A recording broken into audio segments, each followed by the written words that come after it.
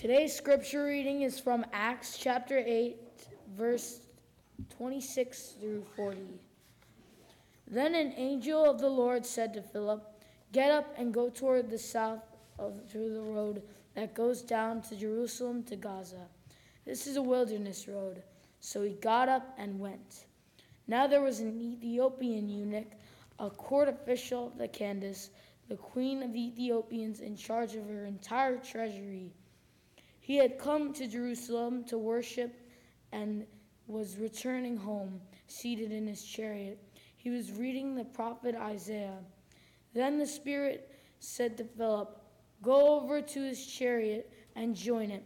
So Philip ran and heard him reading the prophet Isaiah. He asked, "Do you understand what you are reading?" He replied, "How can I unless if someone guides me?" And he invited Philip to get in and sit beside him. Now the passage of the scripture that he was reading was this: "Like a sheep was led to the slaughter, and like a lamb was silent before its shearer, so he does not open his mouth. In his humiliation justice was denied him. Who can describe his generation? For his life is taken away from the earth." The eunuch asked Philip, "About whom, may I ask you, does this prophet say this? About himself or someone else?" Then Philip began to speak, and starting with this road scripture, he proclaimed the good news about Jesus. As they were going along the road, they came to some water, and the eunuch said, "Look, here is water. What does prevent me from being baptized?" But he commanded the chariot to stop. Both of them, Philip and the eunuch, went down to the water, and Philip baptized him. When they came up out of the water, the Spirit of the Lord snatched Philip away, and the eunuch saw him no more and went his way to rejoicing. But Philip found himself at Azotus, and he was passing through the region, proclaimed the good news about the towns, and came to Caesarea. This is the word of God for the people of God. Thanks be to God. Thank you, Connie. That was awesome. Thank you so much.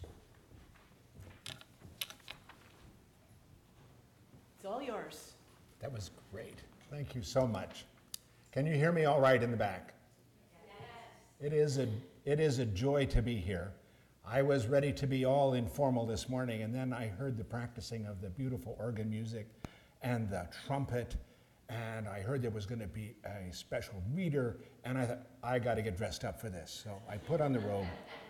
If you don't do robes normally, forgive me. This is free extra time for the old pastor. I'm delighted to be asked to be a guest preacher. Sorry for the occasion for it, but it is a gift to retired pastors to be able to be guest preacher here and there. First, you get to see a variety of congregations, and this is a great, friendly, welcoming congregation. It's exciting to see such a friendly welcome, to see people actually not just sitting in the back in August. People all ready and eager. So many people. Most churches are struggling to have 5 or 6 people in August. It's the time the pastors all wonder whether anyone will ever come back to church, whether we'll be alone indefinitely. That's the ghost of pastors past. Speaking of pastors past, it's a special gift to be in this congregation. Not only have I had the good fortune to meet Pastor Julie, but I noticed from the website that the previous 2 pastors were people I knew and quite well. Brian Neville was my successor at the Toms River Church. I was there as associate pastor in the late 2000s, and he came in and cleaned up the mess that I left. He was a great youth pastor then, and the associate, and people loved him so much. And that's what I really wanted to be when I grew up. When I got to be a good pastor, I wanted to be like that. And then I found out the pastor before him was Frank Kowar, who I also knew well. We served on the board together of RISE, which is a service project of churches from all over New Jersey going up to upstate New York to help make houses safer and warmer and rebuild decks and rampways for people to get in and have access to their homes. And I got to know Frank well in those days, and it turned out his in-laws were long time members of my church in Sussex.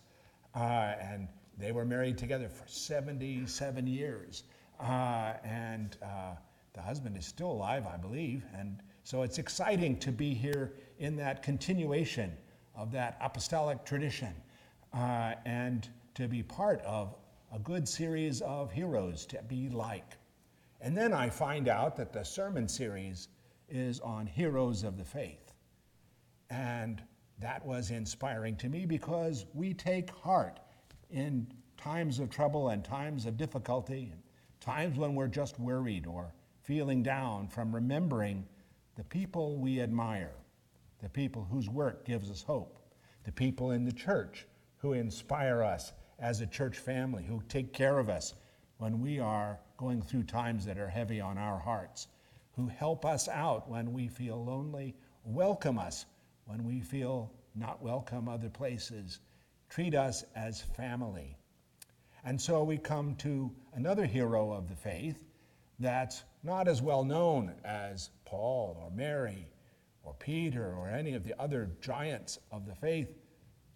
His name is Philip. Philip. Now you can't tell immediately just from the passage we read which Philip this is. There are several Philips. There was the Apostle Philip. Philip was also one of the deacons that was chosen by the apostles to wait the tables, to serve the widows and the orphans, to help moderate difficulties in the church, to help spread the good news. And I've thought for years you couldn't tell it all, but if you look back a chapter or so, you can find that this was probably the Philip in this passage, was one of the deacons. And we don't know anything about him except right around this passage. Philip was chosen for a limited role, but became a very important person, a very important hero of the faith. He was among those helping to serve people who were in need, help make sure that everybody got enough food, help spread the word around Jerusalem because everyone was teaching about Jesus in Jerusalem after the resurrection, and the church was growing fast. Everybody was excited. Everybody was having a wonderful time. The numbers grew and grew and grew until Stephen, one of the deacons, decided he was going to preach a real firebrand sermon. And he stood up in the crowds and got everybody mad. Have you ever heard a sermon that got everybody mad? Not here. In America, though, if a sermon makes you really mad, people will sometimes quit. Nobody drags the pastor out to the front and kills him by stoning him. That's what happened to Stephen. People were so mad that he was preaching that there was no need for a temple, that Jesus was bringing new good news. They dragged him out front. They were so mad, they all grabbed rocks and they stoned him. They threw stones at him until it killed him. In fact, there was a young man there who approved of all that, and his name was Saul. And he becomes famous in the later part of the book because he had his own personal encounter with Jesus that changed his whole life around.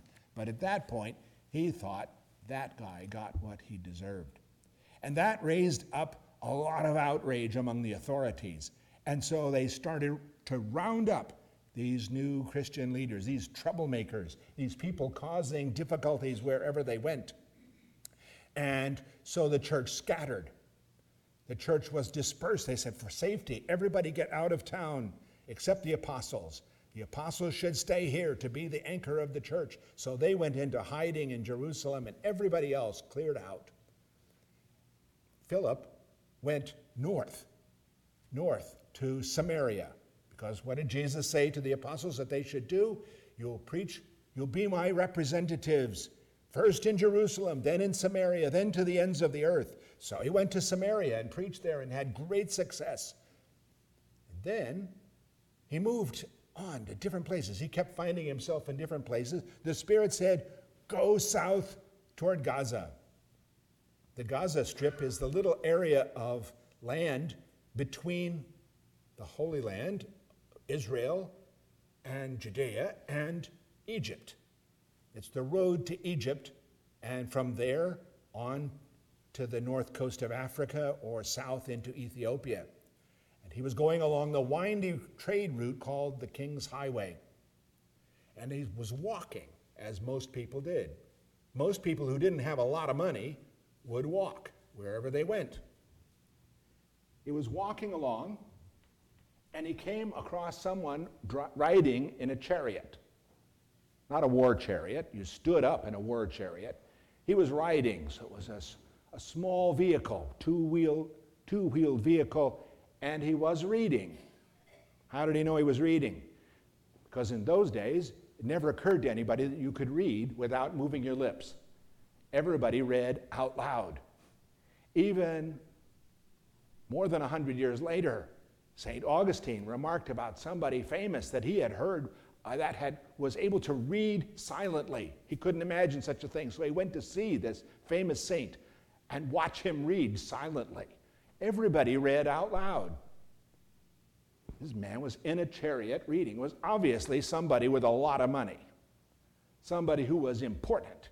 He had on the clothes associated with somebody who was a court official, not just a rich merchant, somebody who was somebody. And it was exotic clothes.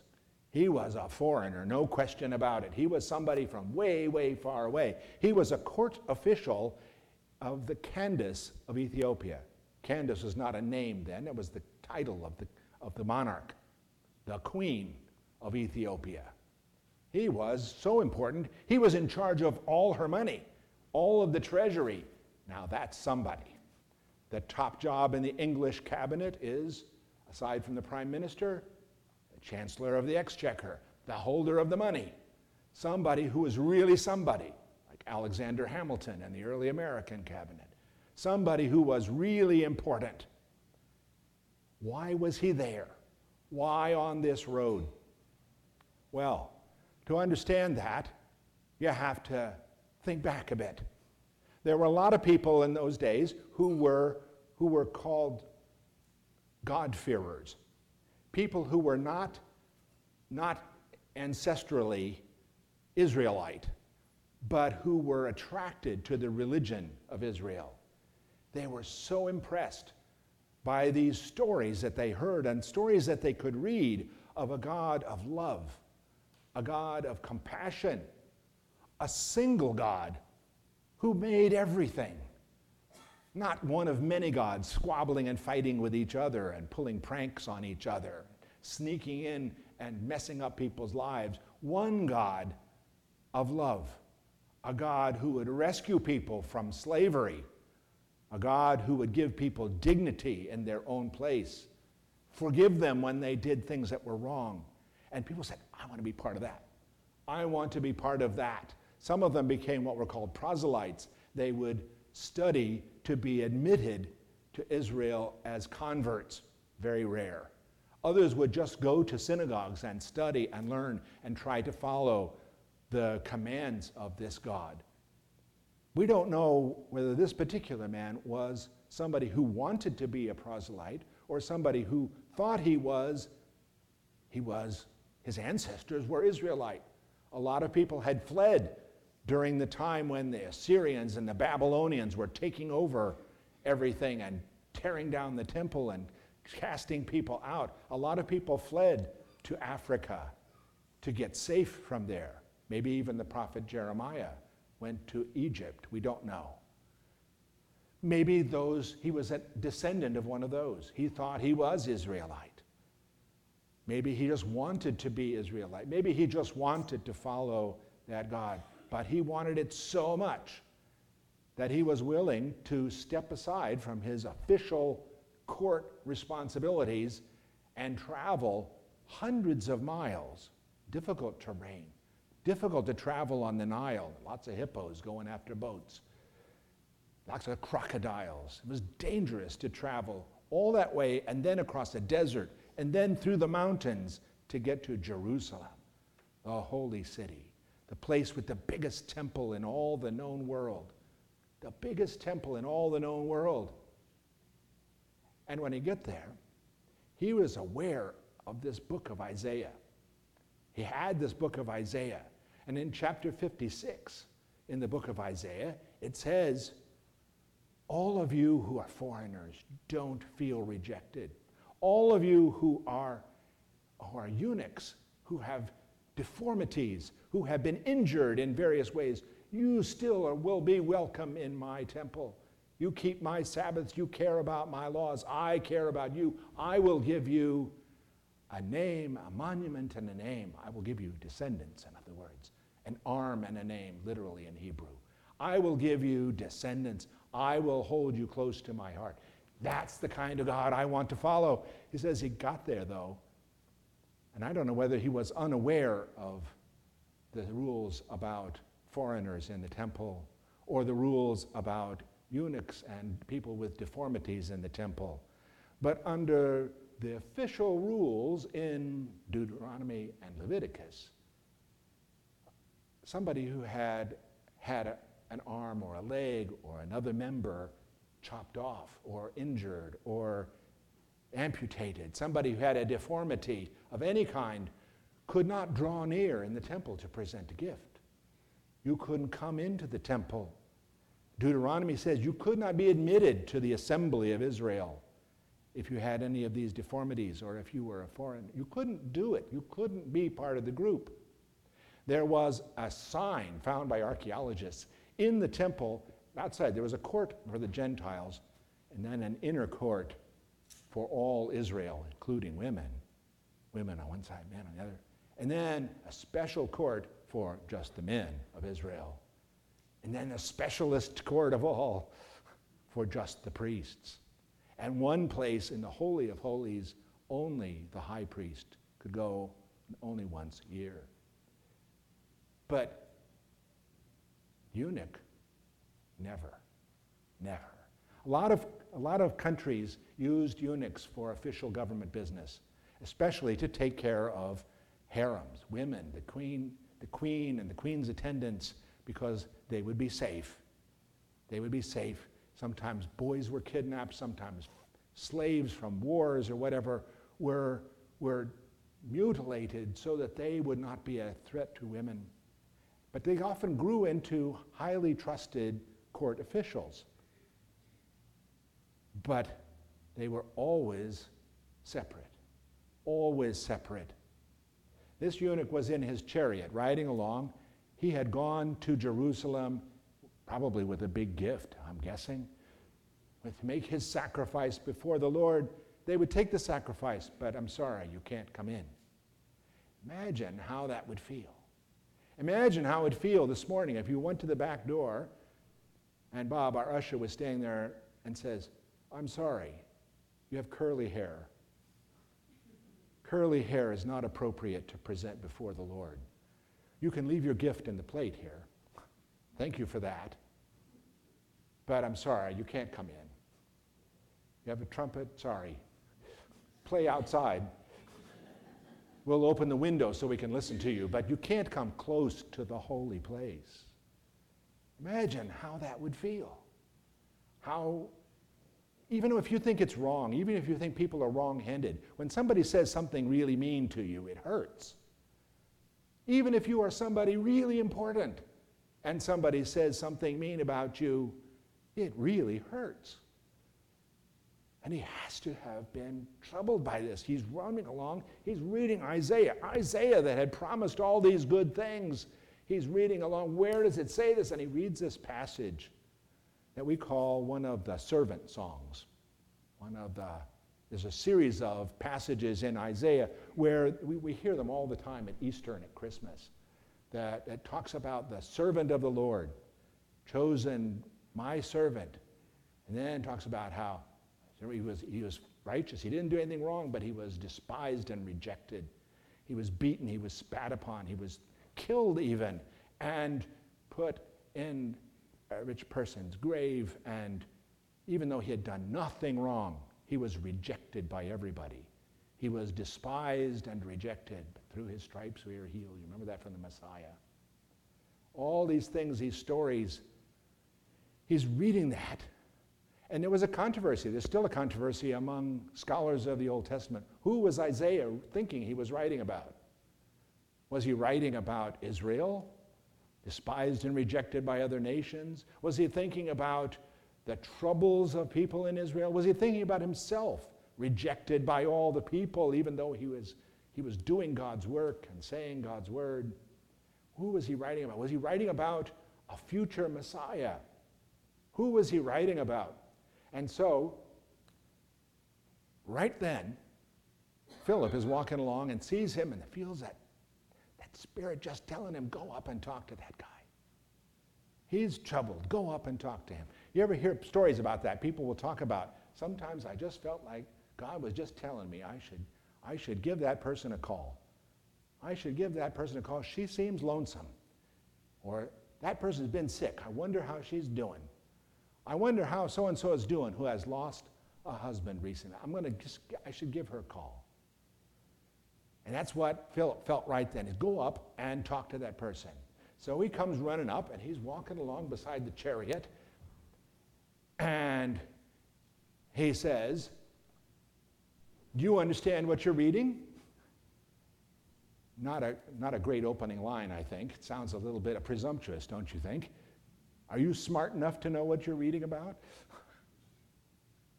But he's trying. He's trying.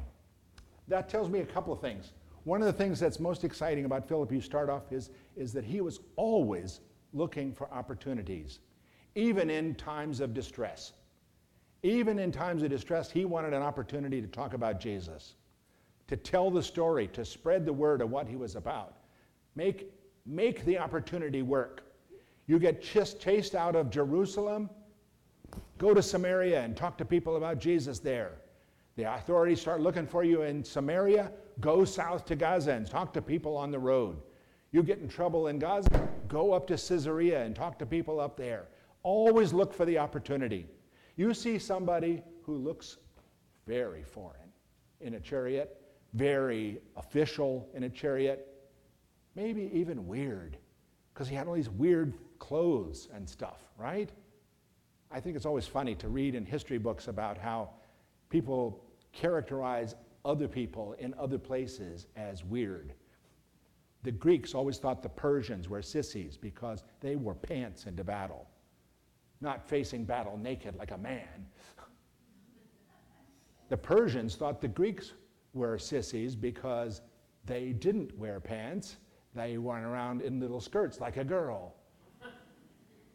The Greeks and Persians both thought the Romans were sissies because they shaved their face just like a eunuch or like a woman so they could look like a woman instead of having a beard like a man. This eunuch must have definitely looked different and strange. Is he going to welcome me? Is he going to be too important to talk to me? Is he going to know anything about me? Is he going to think I'm somebody because I don't have my own chariot? He walks right up to him and says, do you understand what you're reading? Here's where the next miracle happens, because instead of saying, you got a lot of nerve, you think I don't know what I'm talking about? I've studied this book for years. Of course I know what I'm talking about. Instead, he says, well, how can I without somebody to explain it to me? Which is an invitation to join him in the chariot. Come and sit with me. Let's talk. Let's talk about this. And so he got in the chariot, and they start riding along, and they're talking about it. And the eunuch asks, he says, tell me, who is the prophet writing about here? Is it about himself or somebody else? Now, just reading between the lines, who do you think he might have been thinking the prophet was talking about? Maybe he's talking about this man who has felt rejected by everybody, though he had done nothing wrong. It wasn't his fault that he had been mistreated as a child, or even maybe as an adult. It wasn't his fault that he had a physical deformity.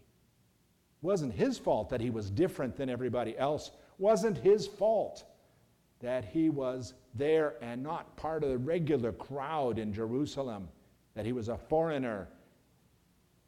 They wouldn't let him in the door. despised and rejected by others, even though he didn't do anything wrong. Who's that prophet writing about? Philip says, let me tell you a story. And he starts telling him a story about somebody else who was despised and rejected by others, rejected by the authorities, mistreated for no reason, killed on a cross, died for everybody, and rose up again anyway in spite of all that. That's who the prophet's writing about. It's not just about us, he says, it's about Jesus. It's about every suffering person. Everyone who wants to be a servant of God goes through suffering, but Jesus Christ suffered for all of us, not just suffered. Jesus Christ suffered for everybody. Jesus welcomes everybody. Jesus loves everybody. Remember that old song, Jesus loves me, this I know, for the Bible tells me so. He starts with the Bible. He starts showing all these places. Jesus says, love everybody. Jesus says, love your neighbor. Jesus says the most important commandments of God, the most important, yes, Deuteronomy, yes, Leviticus, the most important ones are in Deuteronomy and Leviticus. In Deuteronomy it says, you will love the Lord your God with all your heart, mind, soul, and strength. And the Leviticus adds, you will love your neighbor as yourself. Jesus puts those together and says, those are the most important commandments. Everything hangs on that. Everything hangs on that. That's what the prophet is writing about. Everything hangs on this love of God and love of others. It's all coming together, don't you see? This is music to this man's ears. Not only because he is not rejected by this guy who is so excited. He's not somebody that this guy turns away from and refuses to sit in the chariot next to him. It's not somebody who says, I'm Jewish and you're not. I'm sorry. I'm part of the company of Israel. You can't be part of the company of Israel. I see as I get closer that you're not one of us. He got right in the chariot with him and talked with him like he was an equal. This is music, and this Jesus seems to love even him. This Jesus makes his life valuable, not just about money, not just about the Queen's authority, not just about being in the government. He is loved by God. He says, well, here's the test. There's a body of water, stream, lake, oasis, something. There's a body of water. Anything to prevent me from being baptized? You talk about his baptism thing, being part of the church. Everyone should be baptized and everyone should be a follower of Jesus. There's some water. Anything to prevent me from being baptized? What do you think he's thinking about? Can't be admitted. Can't be admitted to the assembly of God. Can't be admitted to the close part of the temple. Can't bring your gift near to God because not pure enough, not holy enough, not Israelite enough. And that's the law. That's the law. What do you say to that? Now comes our next part. Philip has already shown, number one, that he looks for opportunities every place. Philip has also shown, number two, that he believes in hospitality everywhere. He has shown hospitality, and he's not even in his own place. Think about that. We always think about hospitality as what we show to others in our own setting, right? You're welcome into my house as a guest. You're welcome into my church as a worshiper, as a guest. Welcome. We'll welcome anybody. Walk in the door. Welcome right in. Here's a bulletin. You come several times. Here's a pledge card. You're one of us. You're welcome here. You can be part of our church. Philip shows hospitality every place, even when it's not his turf. He's in the Ethiopian's turf. He's on his chariot. He's far from home. He shows hospitality anyway. He shows this love anyway. Here's the big part. The big part. He's in a real uncertain jam here. He may not even know all the details of the law, but he knows enough to know that you cannot become Israelite if you're a eunuch. You cannot become an Israelite and be admitted into the temple if you are a eunuch. Yet, he's kind of on the stick here. He's on the edge of the issue here. Because the guy says, you said Jesus calls everybody. You said, Jesus said, go make disciples of all nations. You said, Jesus said, go forth and baptize all nations, making disciples and teaching them to observe all that I have commanded you. You said that, right? Anything to prevent me from being baptized? Now, when the questions of these weird rules come up, what do pastors usually want to do? Let's go back to the book and read again. Where's the answer? Where's the answer? Is it in the book of discipline? Is it in the Bible? I can't find out. I'll call the district superintendent. They'll let me know. If the district superintendent doesn't know, they'll call the bishop. The bishop will help. If nobody knows, we can always appeal to the judicial council. Maybe they'll know. What do we do? What do we do? What do we do? No way to do that here. No telephone. No cell service. Sorry, no bars. No cell service. Can't call the apostles. They're all back in Jerusalem. The ones who knew Jesus, who said, what would Jesus say here? What would Jesus do? I got the bracelet. What would Jesus do? I don't know. Philip is the hero of the faith because Philip knows what Jesus cares about first, foremost, always is the great commandment. You will love the Lord your God with all your heart, mind, soul, and strength, and your neighbor as yourself. Love always trumps everything else. Kindness and justice toward people, caring about people always is most important. When in doubt, when in uncertainty, when in turf where you don't know what the rules really are in detail, lean on the side of kindness. Lean on the side of compassion and love and generous spirit. Care about the person in front of you first. And so he said, well, sure. And they hop out of the chariot and he baptizes him right then and there. And then he was off to someplace else. Eunuch never saw him again. The Ethiopian never saw that guy again. Never got to say, thank you for changing my life. Thank you for making me part of the congregation, making me feel like somebody. But it didn't matter because he went his way rejoicing and telling everybody he knew about the love of Jesus Christ, who came and cared for even him. Even him. So we need to know, as the church, what do? We are supposed to be kind first. We are supposed to be hospitable wherever we are. And we are supposed to be seeking opportunities no matter what's going on. August is a hard time for churches. Dog days are not called that for nothing. Only the dogs are still around. Everybody else has left town for vacation. You're sitting there and you go, is everybody coming back? Is everybody coming back? Church is going through difficulty. You must get tired like I do. You walk into places and say, what church do you belong to? I say, I'm a United Methodist. They say, oh, I read in the paper your church is having such hard times. I read in the paper how churches are losing attendance everywhere in America. The world is changing. People don't need church anymore. We have Amazon. People say, gosh, what will we do? In the old days, if we felt lonely or troubled or sick, we would have a church to fall back on. Now in the modern time, we don't have that anymore. We need to work up some other groups. Maybe we'll form a coffee club or something and go to Starbucks and we'll get together. We'll get together there because we haven't got churches anymore. And every time I hear that, I go, doggone it, we're still here. But it's not enough to say, well, I'll open the doors and let them come on in, if they don't ever think of it. We got to take church every place. We've got to look for opportunities every place we are to share the love of Jesus, to be like Philip, looking for those opportunities all the time, even when we're scared, even when we're in trouble, even when I'm worried about that medical report I've got coming, even when I'm worried about my job, even when I am downcast because I have lost a loved one. I still need to be looking for opportunities to share love of Jesus with other people.